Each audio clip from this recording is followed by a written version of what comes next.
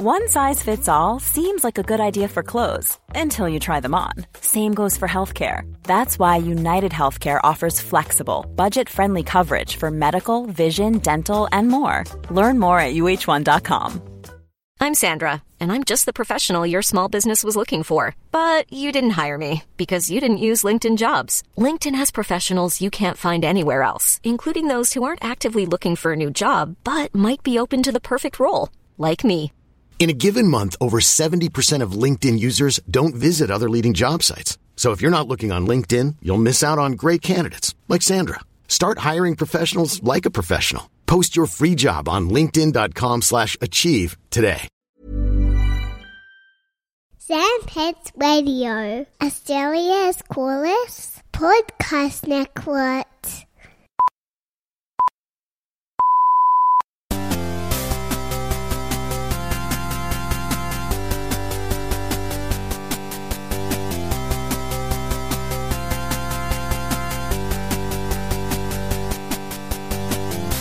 Hey everybody, and welcome to All the Small Games. My name is Levins, and joining me today, the one and only John Valenzuela. Oh, there's probably more of me out there, but I'm the best one there is. Have you Googled How's it? it going, Other Levins? there are a ton of Andrew Levinses, or lots of Andrew Levins, but right, yeah. There's a few, like, that's the thing, that my spelling of Jonathan isn't like standard, but I think there's like one or two other Valenzuela parents out there that were like, let's give him a first name of Jonathan, but spell it so that everybody will get it wrong for most of his life. Yeah. For those who don't know, Jonathan spells his Jonathan using only ampersands. Yes. There's a silent his asterisk mother is in Grimes. there, Yeah. Oh God. So we're doing a big 91st episode of All the Small Games today. We're reviewing two pretty exciting games that we have both played this week, which is very cool. One of them is Sable, a game that we have been awaiting for a long time. Hugely anticipated. Since it was announced over 2 years ago now. There's just been a game that we've been super excited for. And it's out. It's on Game Pass and PC. We'll be talking about that later in the show. And then a game that I mentioned last week. We are drowning in quality indie games at the moment. And last week I brought up another game that hit Game Pass, published by Humble Bundle. It's called Flynn, Son of Crimson. And it is a platformer with a whole bunch of other RPG elements. It's a lot of fun. So those are the two games we'll be talking about today. Two games that you can play for free if you have Game Pass. Free with inverted commas. Yeah, heavy air quotes on free, but still. But before we get into the reviews this week, last week there was a Nintendo Direct with mostly big game announcements. But there was some big stuff. Some big small game announcements too. Speaking of anticipation, John has been hotly awaiting the chance to buy his favorite game of 2020, Disco Elysium, a third time. Oh no, you've only bought it the one time, right? You have it on PC? I've got it on my laptop, and thankfully, if you'd already owned it, it upgraded to the Final Cut version for free. Right. But I have not only been anticipating the release of Disco Elysium Final Cut on Switch to play it again myself, I'm also super excited for you to finally play it. Yep, I'm definitely 100% gonna play this very brown long game. Yeah, your pre-review of it is it's very brown. Levins, play the goddamn game, all right? It's like one of the best games ever made, in my and no doubt a few other people's opinions. Are you gonna play it a third time when it's on Switch? I've only played it like 1.5 times so far. Like, I just tried out Final Cut on my laptop just to get a taste of it. Cool. But I'm going to do a full playthrough again on Switch. It is a game that supports multiple playthroughs, right? Like, you can be a completely different type of person. Definitely. You can, you very much decide what kind of character you want to be, and then you can just, play that to the hilt.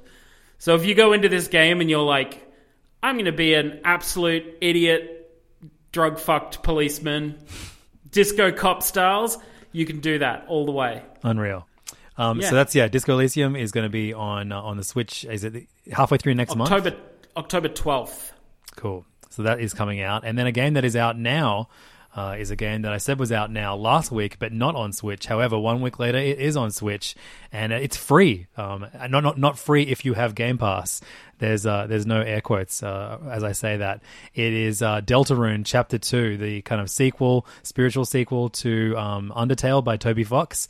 Originally, Undertale, the first chapter was a free download. It came out on PC and Mac a year and a half ago or so, and then a few months down the track, they put it out on Switch for free as well. I played it on my Mac and thought I was going to have to do the same if I wanted to play Deltarune Chapter 2 within the next month. But thankfully, I held off because, on Friday during the Direct, they announced that Deltarune Chapter 2 is free on Switch and I think all other consoles as well. Was it like a shadow drop or? Well, yeah, it's like available right now. Like all it did was update the. If you previously downloaded the Deltarune Chapter 1, it now is called Deltarune Chapter 1 and 2. I haven't gone in it yet to see if you can select Chapter 2 from the start. It's not a particularly long campaign, the first chapter of Deltarune, but it would be cool just to be able to dive straight in, even though I played the first chapter on a different platform. But who knows? We'll find that out at some point. The moment I have a second to breathe and play a new Switch game, there's a like I said, we're drowning in indies at the moment, so it's hard to get a moment. The other bit of news is I think I might have mentioned it on the last step or something. The next chapter of, in my opinion, the highly underrated game The Long Dark has a date now. It's October 6th. We have a title. The fourth chapter is called Fury, Then Silence, which, goddamn, what an evocative title of a chapter. Is it a survival game again? I can't remember what yeah, game it is. It's the like snow-based survival game with a really heavy kind of story. Like there is a mode in the game where you can just survive out in the wild for as long as you want, or there is a story mode that follows a downed pilot who's searching for his ex-wife and trying to figure out what the hell is going on with the world, because apparently there's been some big catastrophe. But the next chapter is like set in a prison, and it just looks wild. It looks like really good time. I'm super excited, and it looks like it's coming to all platforms on the 6th as well. So I'm going to fire it up on my Switch. Get into it. Whoa, for the longest dark. All right, now it's time to review some games, and look, do we want to do the hot little contender, the sleeper hit that I think could get a pretty high ranking in my game of the year, or are we just going to go straight to the game that everyone, including us, has been waiting for many, many years? You know what? Let's do Flynn, Son of Crimson. Let's start with that. This is the take you by surprise little indie that could. Flynn, Son of Crimson came out 2 weeks ago. It was published by Humble Bundle, who have published countless. They are rapidly becoming my favorite indie game publisher. I think they just called Humble Games, but it's the same guys that run Humble Bundle, which is a charity. Amazing way to get a huge game collection quite cheaply, and all profits from their bundles go to charity, which is very cool. But they've got a game development and publishing house as part of Humble. And Humble have given us games like Kato, Slay the Spire, Dodgeball Academia. They were involved in Toem. Which it shows up when it came up in the credits, because my kids and I rolled credits on that last week. Archie lost his mind. He was like, "That's the same guys that did Dodgeball Academia," which we finished a week earlier. Hey, side note, we finished Toem, the photography game. I imagine you finished it too. Yes. Did you find all of the achievements and animals and all that kind of stuff? Found all the animals, finished all the kind of, quests on the card. Yep. As for achievements, I know one of the achievements is you've got to wear the clogs for the entirety of the game. Notice for 5,000 miles.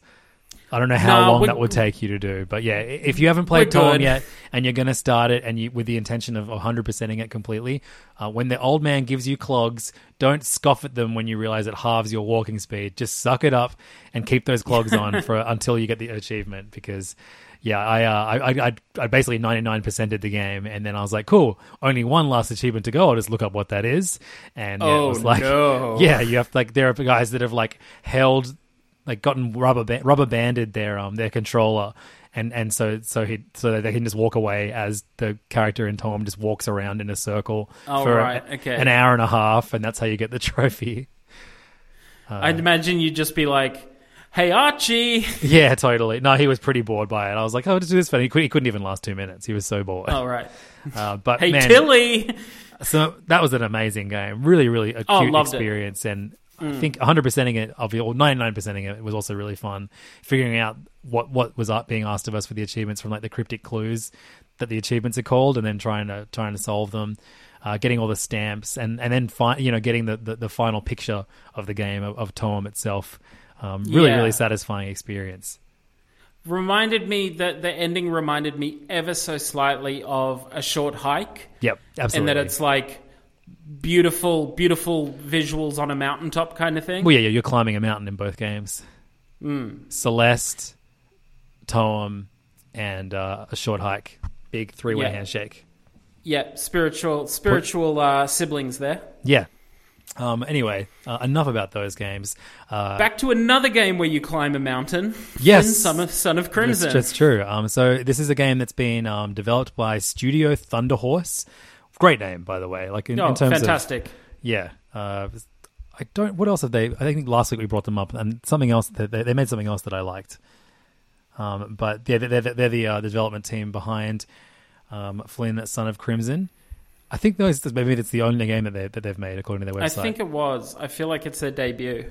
Cool. Well, it's a great debut, and I love pixel art games. I make no secret of that. I'm at my happiest when I'm playing a pixel art game, and this is one of the best looking pixel art games I've played this year. They're like gorgeous, vivid, very colorful pixels, like great enemies. So basically you play as Flynn, this like silent protagonist kid who is told to go take your enormous dog, who is also like the guardian spirit of the land. Her name is Dex. You go take her out for a walk, and your grandpa or your dad, either your grandpa or your old dad, says, "Make sure you take the sword with you. Get some training in." And you take your dog for a walk, and then you meet this mysterious figure who tries to like sap your power using a crystal, and then you end up being given power instead. So she saps the power from your dog Dex, and then runs off with his like the power that she stole from him. And so you have to, you're told like, Dex will die unless you help her by traveling to these different destinations and getting these like, MacGuffins from all these different locales up this big damn mountain. And yeah, so it's a big adventure story, but it's not cutscenes so much. The majority of the story is told through NPC interactions, which I really like. And it has elements like, you're encouraged to revisit levels. So it is like, side-scrolling platforming levels, but they're not stuck, it's not this big one, enormous map a la a Metroidvania game. Instead, there's like a hub world, it's like an overworld map. That's the word. So it's like a Donkey Kong country or a Mario world. You are choosing each level on the map and then going in and doing it. When I started this game, the combat's very, very simple. You have a sword that isn't particularly powerful. You don't have any special moves, and enemy variation is pretty minimal. The platforming isn't particularly challenging, but it's a gorgeous looking game. The soundtrack's good, and I was like, I could play a few more levels of this. This is fun enough. Then, just as I was getting a little bit bored of it, you unlock a new magic move, and then you are given access to a skill tree with maybe like 30 options of things that you can spend. Because the whole time I was playing these like first 5 or 5 to 10 levels, I'm just collecting all these jewels, and I have no idea what the hell I'm meant to be spending the jewels on. I was in the same boat. I was like, I have 2,000 of these things. When the hell do I get to go spending them? Because every time you die in a level, you use 5% of your jewels, and I was like, oh, is this bad that I keep losing 5% of my jewels? I don't know what am I even collecting them for? Is it like is it a Wario World thing where at the very end, Wario Land thing, at the very end you get given a castle based on how much currency you've collected in the game. Well, Luigi's Mansion did that too, but no, it's not that. It is you meet someone. You basically like you get to like the kind of hub world, maybe like 6 levels in. And it's a place you keep returning to, a kind of like big city, and you keep finding people throughout other levels that then return to that city. And once they return there, they can offer you things. And there is one lady there who, for a cost, can teach you new moves and unlock new stones on your skill tree, which give you like attacks, bonus health, all kinds of things. It has that great, almost Hollow Knight-ish kind of thing where you have like a meter of a health meter, but then you also have a meter of like crystals that you can hold down Y, and that will heal you. Yes, yes. And you get that by collecting green crystals in each of the levels. There's also a hidden shiny object in every level, and in that same hub world, there is a character like a big weird deity, monstery kind of thing, and you give him the shiny thing that you find on each level, and he gives you 1,000 jewels. Yeah, there's a lot going on. Like, and I've already seen myself get completely sucked into the, I think I need 100% in this game. I think I need to unlock every skill tree option. I need to go back and get every shiny thing, because the more I play this game, the better it gets. And for anyone that's only played like maybe the first 3 levels and be like, oh, I know what this is. It's kind of like a duller Donkey Kong platforming kind of thing where you're a kid with a sword. It gets so much better so fast. Once you start once you hit the skill tree, I think the game improves pretty drastically. But I definitely am aware this is much more of a game for me and less a game for you, John. So please. That is, look, I'm in the same, like, because in the Discord, obviously, I read you were playing it, and you were like, it's pretty basic for the first few levels. Like, I've been, you said you've been playing it, it's pretty basic. And then you had this big turnaround where you're like, whoa, this might be my top 5 game of the year kind of thing. Which obviously I went, it's on Game Pass, I'll just download it. I'll take a pause from Sable for reasons that we will discuss when we get up to Sable. And just give this a try. And I definitely was like, as I was fighting through those first few levels, I was like, oh, okay, yeah, I see kind of where you're coming from. I've just unlocked the skill tree myself. Mm-hmm. And thanks to some judicious shiny thing finding and not dying overly much on the way up there, I managed to stack quite a few of those red gems and buy like a bunch of upgrades. I kind of... This was a night or two ago, and I think I took last night off to do something else, but I can see kind of like now the combat becoming a lot more satisfying since I've upgraded like the combo moves I can do and how powerful my magic is and stuff like that. I definitely... One thing that I think is a big draw for me in terms of still playing is some of the earlier levels, like you were saying in the hub world, you'll hover over various nodes in this hub world and be told that there are multiple exits for a level. Yep.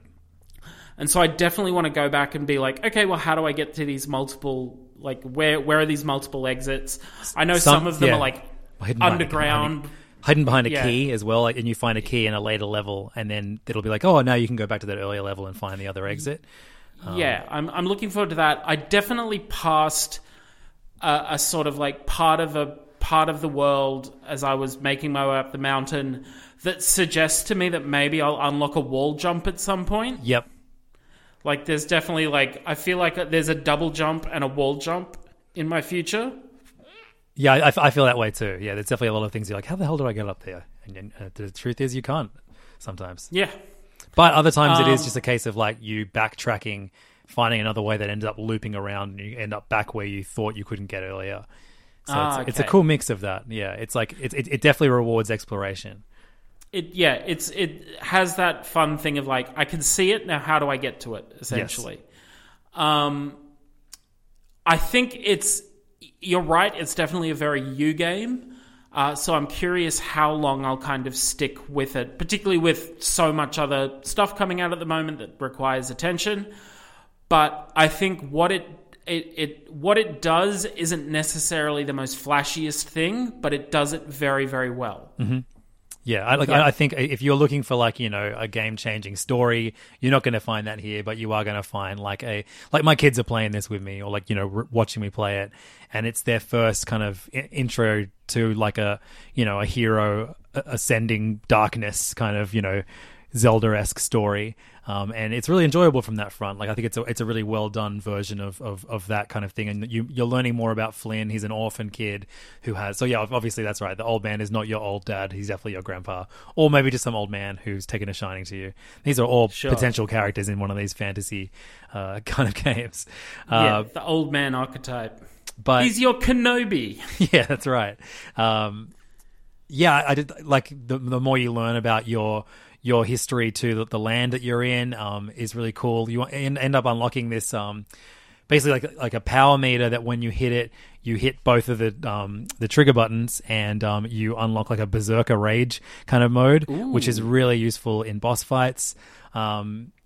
There's a lot going on, and they just keep introducing more and more different magics and weapons. Like so you're adding weapons, you're adding different types of magic you have access to, and then making all those things stronger as well. And it's really, really fun because you hit some enemies that you have to cycle through various different magics and weapons to get through, which is really cool. Okay. And I like that, like, usually when you play one of these games, like, I would probably describe, like, the combat, it feels almost like a brawler game more than a platformer in parts, because all the enemies you need to hit them at least, you know, 5 to 10 times for them to die. But I love that you have a dodge roll, which is really, really great. Like, the invincibility window is pretty forgiving and pretty easy to understand. So it's totally, like, a really fun game to, like, see how far you can get without taking any damage, because even though it is like it's quite forgiving, you can find yourself with one thing of health left and nowhere near any of the crystals that you need to heal yourself, so it can get tense pretty quickly if you aren't careful. Yeah And there's some good environmental puzzling as well, I think. Have you done any of the underwater levels yet? No, I've not done underwater. I've done the beach side, or the not so much underwater, but it's like you're making a way across a waterside thing, essentially. Yeah. There's a really great puzzle where you're basically bringing the level of water up in the level repeatedly. Ooh. And it's really clever. And then like you realize, now if I want the secret in this level, I have to go like hold my breath and hope it lasts all the way to back at the start of the level if I want to get this trinket. And right. So playing that, doing that, making that decision when you have two kids that aren't used to these kind of games, like, no, Dad, you're gonna run out of oxygen. You're gonna run out of oxygen. Great shit. Really, really good. I love Humble games. Like, I just think every time, I love how many of them show up on Game Pass. I don't know whose decision, if that was a Microsoft or a Humble decision, but I think it's a really, really smart decision because it means I'll play every single one of the games they publish. Sure. I mean, and that's a combo of availability versus like track record. Track record is really, really good.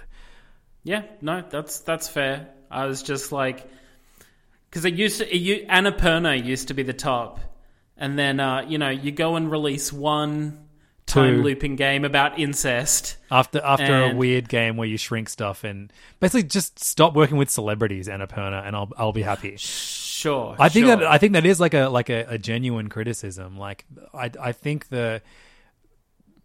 someone Annapurna has this like fucking hair in their bum about like, we have to prove that video games are art, or like, and the way to do that is to make them like movies. And it's like, I don't want to it's even above and beyond that. It's we're a subsection of a film production company. Sure, of course. Like, look who's on our Rolodex. Let's make use of them. But I crowbar some time into your schedule and play The Artful Escape. I know, yeah. So you finished that recently too? I did. Oh, amazing. Really stuck the landing, really satisfying. But yeah, that's some of the best celebrity voice work I've heard in a game so far. I'll add it to the things, the list of games that I will play when everyone leaves my house but me. Yeah. When my kids my kids and wife go back to school. It's such a small window. I figured out that because New South Wales reopens on the 11th of October, but school doesn't go back until the 1st of November. Oh, damn. Okay. So I have from November until we break for Christmas, which I think is going to be like December 19 or something like that, to play every game from 2021. You're like emailing the kids' school, like, any chance of like a school camp or something? Yeah. And take my wife too. Yes, totally. And my daughter, who's not quite ready for school yet. Yeah.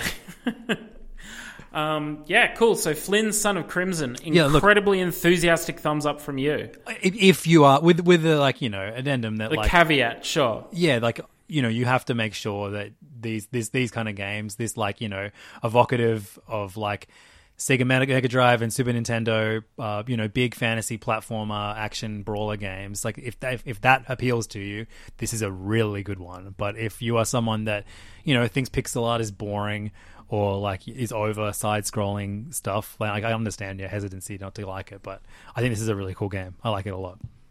If you're over pixel art and think side-scrolling platformers are boring, maybe you've washed up at the wrong podcast. I mean, I feel like we're I don't know. I do feel self-conscious of reviewing those kind of games a lot. It's my, like, that's my absolute favorite kind of game though. Is like a pixel art platformer. So I'm always looking for a good one. Provided you're approaching them with nuance rather than it ticks these two boxes, so it must be good, I think we're fine. Yo, wait till you hear my review of the frog game, Dojoran or whatever that came out last week. I love it, but like, I don't know. Of course, it's an unbelievably simple 8-bit style black and white platformer. I'll talk more about it next week when I've finished it. So we're going to wrap up our review of Flynn of Crimson and Son of Crimson and move on to our review of Sable. But first, we're going to hear a word from our sponsors. Jewelry isn't a gift you give just once. It's a way to remind your loved one of a beautiful moment every time they see it. Blue Nile can help you find the gift that says how you feel and says it beautifully, with expert guidance and a wide assortment of jewelry of the highest quality at the best price. Go to BlueNile.com and experience the convenience of shopping Blue Nile, the original online jeweler since 1999. That's BlueNile.com to find the perfect jewelry gift for any occasion. BlueNile.com. Hiring for your small business? If you're not looking for professionals on LinkedIn, you're looking in the wrong place. That's like looking for your car keys in a fish tank. LinkedIn helps you hire professionals you can't find anywhere else, even those who aren't actively searching for a new job but might be open to the perfect role. In a given month, over 70% of LinkedIn users don't even visit other leading job sites. So start looking in the right place. With LinkedIn, you can hire professionals like a professional. Post your free job on linkedin.com/achieve today. Hey, I'm Ryan Reynolds. Recently, I asked Mint Mobile's legal team if big wireless companies are allowed to raise prices due to inflation. They said yes. And then when I asked if raising prices technically violates those onerous 2-year contracts, they said, "What the f*** are you talking about, you insane Hollywood ass?" So to recap, we're cutting the price of Mint Unlimited from $30 a month to just $15 a month. Give it a try at mintmobile.com/switch. $45 up front for 3 months plus taxes and fees. Promo rate for new customers for limited time. Unlimited more than 40 gigabytes per month. Slows full terms at mintmobile.com. Thank you so much, sponsors. Now, John, let's talk about Sable. Preparing myself for this one. Do you want to go? Oh no! Do you want to go back in time to when we first found out about it? I want to say it was an E3, maybe back in 2018, 2019. Something like that, yeah. So it was definitely, I mean, it would have been the Xbox showcase, I feel. And 2017 is when they started developing it, and it premiered at the 2018 PC gaming show at E3. Oh, okay. So obviously it was, I mean, I don't think there was any real in-game footage. It was kind of just a look and feel sort of trailer. But immediately, obviously, you've got that fantastic Mobius-inspired art style to it. You know, meant to be very evocative of a comic book by the French artist Mobius. French artist, yeah. And on top of that, I mean, particularly one thing that really grabbed my attention was a snippet of a stunningly gorgeous track by Japanese Breakfast, which, you know, since the release of the game, I've discovered is called Glider, and it's kind of like, I guess, what you would consider the lead single off the soundtrack. Yep. But, you know, it's this this young figure on a fairly alien world, hopping on top of a gliding hover bike and just taking off on an adventure, essentially. Yeah, and the concept of the game was influenced by Rey in The Force Awakens on Jakku. If you remember those opening scenes of that movie, that inspired Sable. Yeah, so definitely the kind of trailer that makes you really sit up and pay attention, because it feels like it felt like such a breath of fresh air based on so much of the other stuff you would have been seeing during that showcase, essentially. Totally. Here is something that we haven't really seen before, and that obviously led to us becoming very excited about Sable. Mm-hmm. So this is a game that's been developed by what started as a two-man team, Shedworks, Daniel Feinberg and Gregorius Kytheriotis, I think his name is. I was practicing pronouncing it yesterday. Kytheriotis. Yes. So, and then we've also got writer Meg Jayanth, and then Japanese Breakfast doing the music as well. So I think there's probably more people that they brought in, but yeah. Definitely. I checked the credits out just for reasons we will discuss during the review. But yeah, they definitely brought more people in. So yeah, it's been published by Raw Fury, who are a great publisher. I think they are unsung hero of indie game underrated. Publishing. Yeah. Yeah. This is a good get for them, really. To be honest, trying to think of I liked they did Gorna, Dandara. They did Dandara, which was great. That game Bad North, the real-time strategy game. I like that game. Ernog Unlimited, the Niflas game. They did that. They're a good publisher, and that game Kingdom and Kingdom Newlands, that's them too. But yeah, Sable is definitely the biggest game that they've published so far. Maybe because of the hype, but also it is a third person adventure game, which definitely is evocative of exploring the land of Hyrule in Breath of the Wild, and more recently The Pathless, which was published by the aforementioned Annapurna. I think those games feel very familiar as I play this one. So it came out on Friday. We've been playing it on Game Pass. It's also available on PC, so you can play it on all Xbox consoles with Game Pass or on PC. John, you've put a little bit more time into it than I have. I played a shitload of the demo. My first criticism is I wish that I didn't play a shitload of the demo, or I was able to... it would have been great if I could have just carried over my game from the demo. Because I'd made my bike. Where did the demo cut off? Essentially, I made my bike, which is maybe 90 minutes in or something like that. You have to go on a scavenger hunt to find pieces to make your bike, and then I kept exploring, and then I stopped and didn't go back to it. But that's still having to do a lot of those tasks again. I was like, oh damn it, especially because I've read a lot of criticism of the bugs in this game, and I was like, oh, that demo was that I played was I wouldn't say buggy, but some of the driving mechanics may be a bit clunky, but I didn't suffer for any bugs. What are people talking about? And I fired up my new game on yesterday, and I had 2 crashes in the first 10 minutes of my playing, and I was like, oh god damn, because I knew you were going to be critical of it, so I was like, oh, I don't want to be like, no, John, it's actually good, having only played the demo. So I wanted to put a good chunk of time in, and I was like, shit, not off to a good start, having to the game crashed on me one time, then the game wouldn't let me select anything when I was in the game, so I couldn't get on my bike or talk to anybody. That little dot didn't come up, and then it crashed again, and then I reloaded it. And I've played 3 hours since then. I haven't had a single problem. And adding on to that, I absolutely adore this game, and it bums me out that the technical mishaps causes people to have an experience that isn't as positive as mine.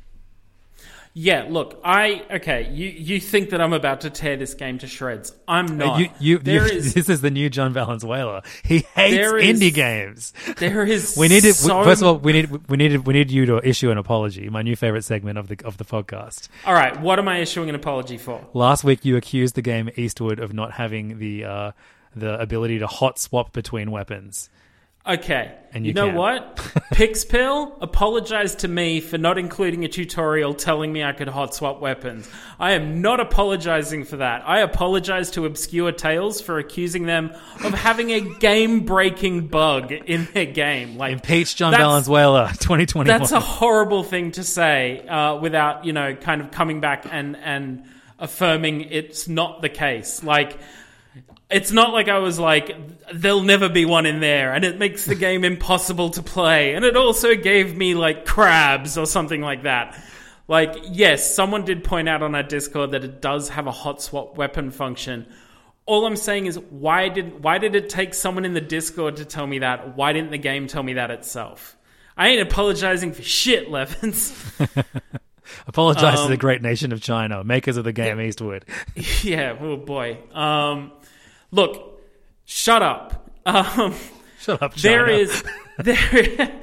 There is so much to love about Sable. Off the bat, I want to make that absolutely clear. Like, I have not experienced any crashes. I have experienced one game-breaking bug similar to what you outlined, except for me it was I was locked out of doing any other action except walking Sable in a straight line forward. Mm-hmm. So I had to, like, quit out of the game and then reload it to kind of, get everything fresh again. It was particularly frustrating because at that point in time I was making an attempt on climbing one of the, like, spires that cartographers in the game you find them up there, and I was almost at the top, and then it, like, bugged out and just walked me off the edge, and I fell to the ground and kept walking. I was like, oh no, I spent so long climbing this fucking thing. But apart from that, I haven't had anything that I would define as game breaking. My big problem is that this thing chugs. It chugs super hard at times. Okay, so you're playing it on Xbox One. I'm playing it on Xbox Series S. I would not describe it as chuggy at any point in my playthrough. Right. I've checked in with a few other people. One who was playing on like decently spec'd gaming PC. Another one who I'm guessing would be playing on Xbox Series S or X, and they both said, like, they've had problems with it juddering as well. I've read people having problems with it across all ways you can play it. So yeah, I'm not saying it's an Xbox One thing. So from the get-go, it bums me out as well because obviously first impressions are the ones that people tend to go off. And a lot of people's first impressions of this game is going to be, this is undercooked. This should have delayed 6 months maybe to kind of optimize the code a bit more and chase down some of these bugs and whatnot. But I was talking about positive stuff. I'm talking about positive stuff. So the story of Sable is you play the young title character, who is a young girl called Sable, who belongs to a clan. You just missed the opportunity to say the word titular. That's my favorite word. You play this young girl Sable who is part of the Abexi clan in a world called Midden. In this world of Midden, at a certain age, people go through a kind of rite of passage that's known as the gliding. And the point of this is that you leave your clan and you head out into the world to essentially discover who you are. You go around, you talk to people who potentially will give you jobs. And if you complete these jobs, they give you badges according to what sort of profession they belong to. And once you have 3 badges, you can visit a mask maker and have a mask around whatever your chosen profession is. That's kind of how you find yourself in the end. What I've just described is kind of one of the first things that I really love about the game. Like, what an evocative quest just to be sent out into the world and discover yourself. There's no combat in this game. There's no great evil you're expected to best. There's no kind of rot to scourge from the land or anything. It is just hop upon your bike, head out into the world, explore, talk to people, do whatever you want. And once you feel like you've discovered who you are as a character, great. You've come back and have a ceremony. It's time to party. I like that before you head out on your gliding, every older character you've spoken to has already obviously done their gliding and decided who they want to be. And so they're offering you advice and then there's one girl in your hometown that is obviously younger than you and has not done the gliding, and all she knows of the gliding is that so many people that she knew that were older than her haven't come back, and she doesn't want you to do the same thing. So it's kind of cool seeing all the different takes on this thing that you're about to embark on, from, you know, whether they've their own experiences or the experiences of other people doing it and them watching. And that's, I mean, the lore in this world is great because it doesn't feel heavy or complex. It feels relatively light in that, you know, they're not drowning you in decades or centuries of history. It is, hey, you're of the age now where you go out into the world. It's called the gliding. Go and do your thing, essentially. I really love the writing in this. Like, you'll have, you know, dialogue options. You'll say, someone will ask, how are you? And it'll say, I'm happy, I'm sad, I'm indifferent. And you can choose, I'm happy. And then the subtext will appear and it'll say, like, I tell her I'm happy, even though I'm fighting other emotions from spilling out of my mouth as I talk. And, like, I really like that way that it fills in little blanks of subtext that other games wouldn't. Yeah, you essentially, it's in between dialogue. You'll often have Sable herself, like, narrating either her own feelings or how she's perceiving the person that she's talking to. And some of those bits of prose are really kind of like quite poetic in a way, like very, very beautifully written. Another thing that I think to love about this game is, obviously, as we gushed before, the visual style of it. Particularly, like, you start the game in a temple, and as you kind of make your way out of the temple for the first time, to reveal this, like, brilliant sunlit desert vista with the camp of your nomad tribe in the distance. Absolutely breathtaking. Yeah, like, it looks incredible. Yeah. There's a day and night cycle. So in the daytime, it looks, I don't know, do you prefer walking around, making your way around this world in the day or in the night? I think definitely day. Yeah, it gets a vibrant. little muted for me at night. What, there are some points in the cycle where, like, yeah, you're pretty much playing just a one-toned game. It's like the one color. It's also the same when you're doing some of the exploration of, like, temples and spaceships. It goes down to, like, yeah, just a really kind of soft mauve color for dark spaces, but still everything kind of outlined, which can make things a little bit tricky, but it's an interesting visual kind of approach to doing darkness rather than just it's black. Yeah, totally.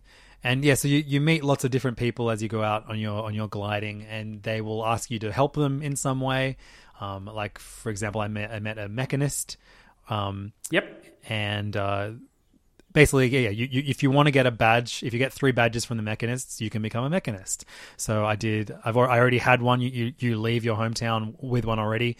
And so the moment I met another, I was like, fuck it, I'll make this my second badge I get. And the mechanist said, out on the other side of town, there's like a wind turbine, and it's not working. Go out and figure out what's wrong with it.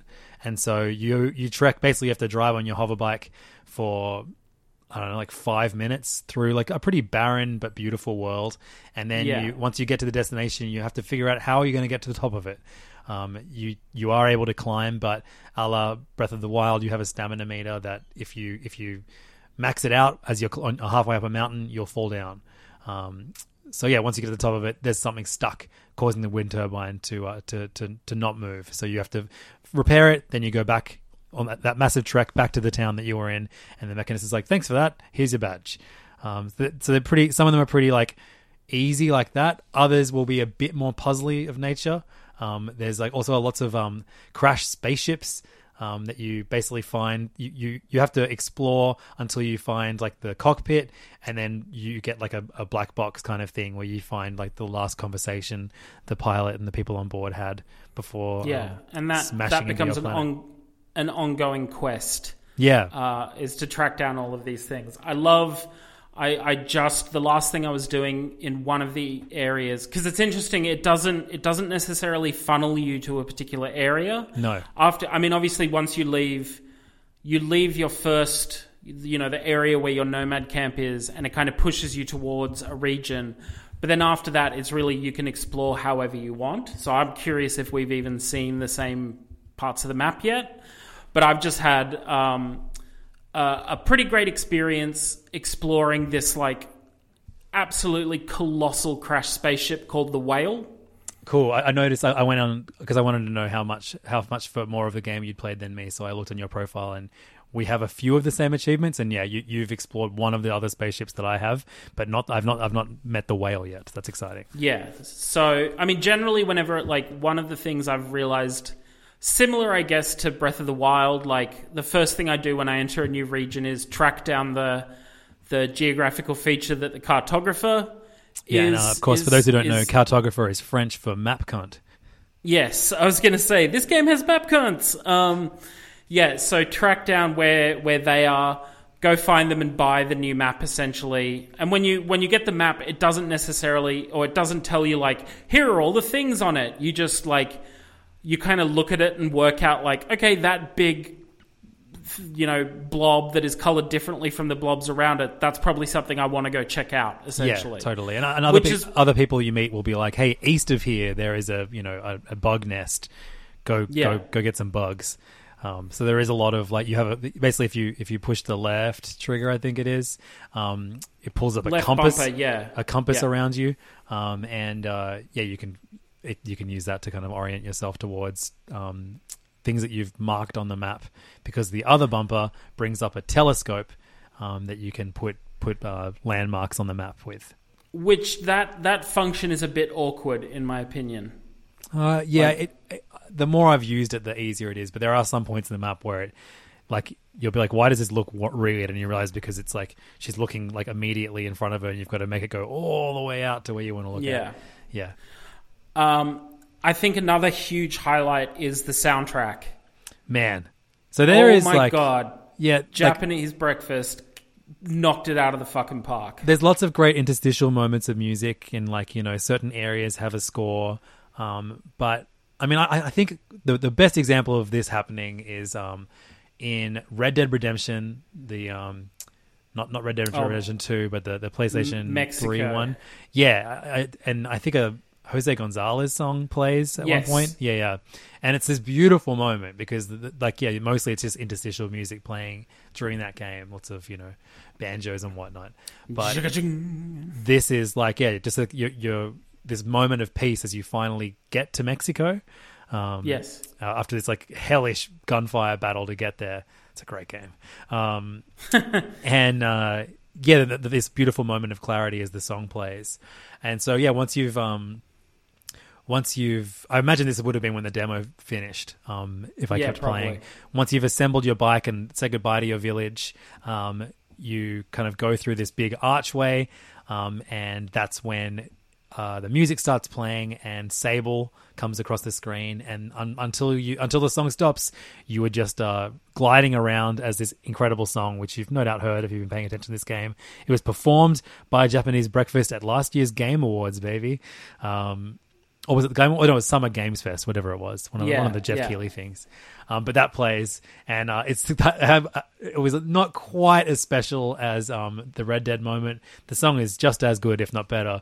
But I was on a glider, and the camera pans up to show you the writing for Sable, and then when it panned down, you have this beautiful music as my glider and Sable upon it were trying to go vertically up a rock. Yeah, a pretty funny, clunky moment set to a beautiful soundtrack. Okay, so as I said at the top, there is a lot to love about Sable. And that's the end of the episode. Thanks for coming, everybody.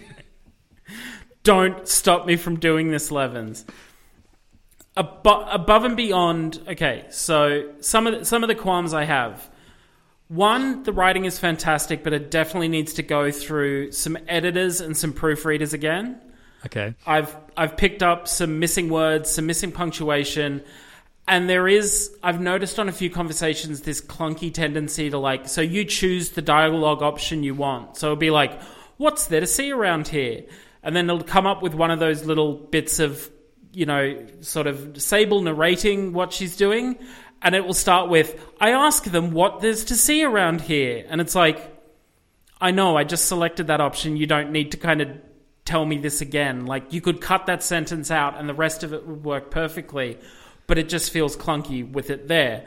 There is also, I've noticed, a bit of a, like, the way it handles the dialogue engine feels like it's not applied the same way to everybody, because, like... Yeah, I'll agree with you with that. There'll be some times where it's like, I'll pick a dialogue option, they'll talk to me, and then they'll go, okay, bye, and exit, even though there are other things I want to say to them. Whereas some characters, it's like you have to manually exit the conversation yourself. And it's one of those things where it's like, I don't care which side you choose, just make it uniform for everybody kind of thing. Yep. You agree?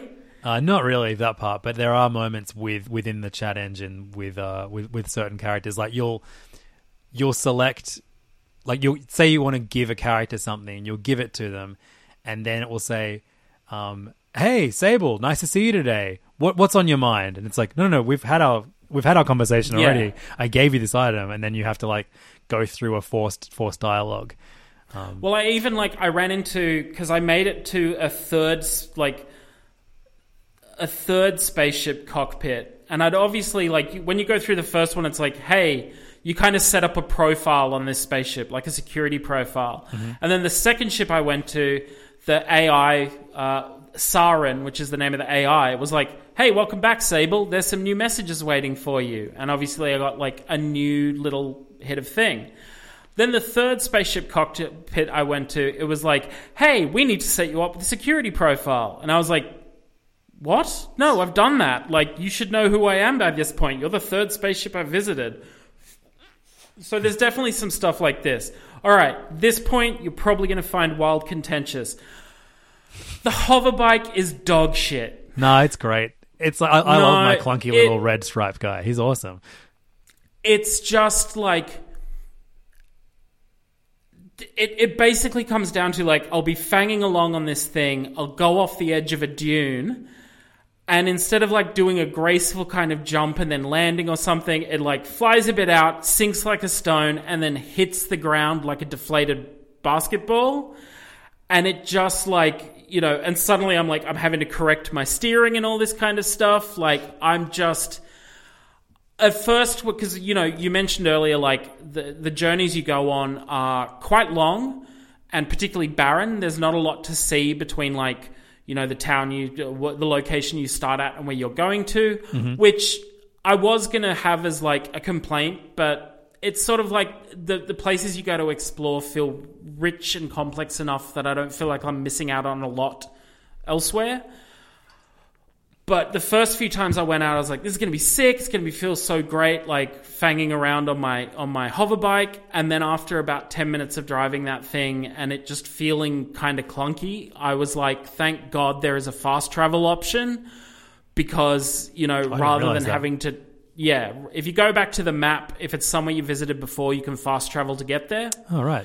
So I was like, okay, I'm now driving out to places, and then once I've done what I need to do there, I'm going to fast travel back. Just like, if they just tweaked the physics on the bike a little more, so landing off a jump didn't feel quite so heavy, or even you don't go flying off the edge of a dune, you just kind of like hug the dune up and down, so it feels like this nice sort of gently rolling trip around. That, I think, would be a bit more satisfying to me. I think, yeah, my love of like the exhaust, the beautiful line of exhaust that follows you, I think that overshadows any clunkiness in terms of... I'm pretty forgiving of that. Yeah, I do love that aspect for it, and I love that your bike is... You can get a heap of like bike customizations and upgrades at various places. Yeah, and I imagine, like, you know, you can improve the handling and the speed. So I imagine you are going to be able to have like a much smoother experience the more you play it. Yeah, I think it's definitely... I'm looking forward to kind of exploring some of those. I mean, I just arrived at what I think is one of the major settlements in the whole map, which is a town called Ecria. Mm-hmm. And look, I'm super looking forward to getting in there and exploring, because I think there's tons of people to talk to in there.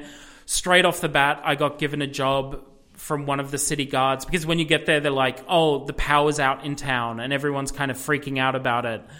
And a guard walks up to you when you enter the city and is like, you look like you can handle yourself, glider, plus you'll be free labor, essentially, so go and do this. Here's a sword, go kill everyone freaking out about the electricity. Yeah. This place is becoming a police state. Have fun, Sable. No, he's like, look, I need you to take this old power core and get it charged back up, but also see if you can find out who might be behind these blackouts and that kind of stuff. So I'm super looking forward to going back in. And it's one of those things where it's like all of these things that I've mentioned are outweighed by what makes this game fantastic. Like, sure. I'm not sitting here being like, don't play this game. I think over time it will definitely, like, Shedworks will continue working on this. They'll patch out most of the buggy stuff. They'll they'll smooth out the code with some optimization to make sure that it loses that chugging, and it'll just get better and better. As for like the handling of the bike and some of the dialogue engine stuff, it is what it is. Maybe they'll turn their attention to that. Maybe they won't. Maybe it is part of it being undercooked. They just ran out of time to really polish that sort of stuff. I think it adds to the charm, but I can see people calling me out as like for that being a cop-out. But I don't know. This game, it is a bike that you've put together out of scrap parts that you found. It makes sense to me within the game that maybe it handles like shit sometimes. Yeah, well, I mean, look, if I put new parts on my bike and it starts handling much better, then I'll have that understanding of, okay, yep, it's part of the sort of, the like subtextual narrative of, like you said, you built a bike from scrap. Now you have now I've put proper parts on it. It's much better handling. There's no reverse on the bike as well. That gets frustrating. Oh, I will say it does have, actually that's one great thing and one annoying thing. You can whistle for your bike. Yep. Like, rules. So if you're out and about and you've landed somewhere... I'm certain that the left trigger reverses. I've tried. I think it's just brake, maybe. I'm looking forward to another apology. I would love it if you have to apologize. Apologize for liking your game too much that I accidentally invented a reverse button, Sable. Yeah, so I love that you can whistle for your bike, and I also love the way that, like, the whistle is you yelling the name of your bike. Like, your bike has a name that, it's a lot of mechanist kind of lore around it, like things having names long before they're built, but just hearing Sable yell, Simoon! I don't know, there's something weirdly satisfying about that. Yep. But one annoyance I have is that often when I'm going on a ride, this big white box pop-up will come up saying, hey, don't forget, if you can't find your bike, look on your compass and like where this blue symbol is, that's where your bike is. And I'm like, I don't need that anymore. I can whistle for my bike. Yeah, I've never had that. I've had it, like, it weirdly has popped up so many times while I've been playing. And on top of the fact that, like, I can call my bike whenever I want, I don't need to look on the compass for it. You've told me this 4 times before. Why do you keep telling me this? So look, like I said, so much to love, so many reasons to play it. There's rough edges. If you feel like the rough edges are going to bother you heaps, give it a month or two. I have no doubt that Shedworks are working, like putting in the hard yards to kind of polish this game up even further now that it's launched. But if you are, if you're not afraid of a raw game situation, dive on in now, guys. The water's fine. It's beautiful. I really love it. It's all I can think about right now. I thought I was going to 100% Flynn, Son of Crimson this week, but Sable is taking priority. So this will be the game that, and I'm in that for the first time in a while. I need to stay up and play this one late, and kill myself while I play this. Looking forward to it. Yeah. Well, you'll only be killing yourself. You won't be killing Sable. Nope, or anyone in that game. Not even a bug. I liked that part where you had to like climb the tree, get the seed. The bugs eat the seed, and you steal the bug. Hey, guess what? Skipped that bit. How? There's a cave under the nomad camp. Yep. Because when you talk to people to find out what to do, they're like, oh, you could go get these beetles from over there. You'll need to do this to kind of attract the beetles out. But you can ask another thing, which is like, where does the little shitty kid that's stolen whatever you're looking for, like, where do you think they hide stuff? And they go, well, we don't know, but she does spend a lot of time in the cave underneath the nomad camp. And so I just went for a wander around and was like, there's a cave. There's a smaller part of the cave. Hey, I found the thing. Sick. Oh, so you just took it from her without her even... Oh, that's amazing. Yeah, I stole it from her hiding place. Like, I didn't need to go do the Beatles thing. Oh, see, I really liked the Beatles thing, so maybe you miss out on the best part of the game. This is why I like it more than you. Have you met the Chum Queen? No, I just have all these fucking eggs. What do you do with the eggs? You'll meet a character, which is like the sort of grown-up version of what hatches out of these eggs. And she asks you to go and find these eggs and bring them to her so she can raise what's in the eggs herself. Right. And in return, she upgrades your stamina. Awesome. Yeah. Which makes, a lot of the traversal a lot easier. Yeah, that's great. Okay, cool. I love a stamina upgrade. Looking forward to that. Plus, the interactions with the Chum Queen are like oddly really nice. Okay, unreal. Cool. Yeah. As are most interactions with people in this game. It's lovely. Yeah. Awesome. So that is our review of Sable. Like he mentioned earlier, it's available on Game Pass, Xbox, and PC. And of course, we talked about Flynn, Son of Crimson earlier in the game, and I forgot to mention where you can play that. I believe you can play it everywhere. I think it's on Xbox, PlayStation. Let's have a look. Switch, PlayStation, Xbox, and PC. So there you go. Oh, and Mac too. So it's on everything. Definitely give both games a shot. I think they're two big highlights of the year that I enjoy a lot. And it's a good time to love lots of games. So that has been the episode. I've been Andrew Levins. That has been John Valenzuela. And this has been All the Small Games. If you want to find us online, you can at facebook.com/allthesmallgames or Twitter. We are at All the Small Game. If you want more, and if this is your first episode, we record every single week. The episode goes up maybe the first half of the week each week. I don't want to commit to a day because we're in lockdown and shit's weird trying to schedule time. Yes. But we have a Patreon if you want bonus episodes. We just recently recorded an episode of our side podcast, All the Other Things, where we talk about everything that isn't an indie game. And this most recent episode, I talked about Stephen Chow, who directed the movies Kung Fu Hustle, Shaolin Soccer, From Beijing with Love, CJ7, and The Mermaid. I've been rewatching a lot of his excellent Hong Kong comedy action movies. And we talked about our favorite ones of his movies.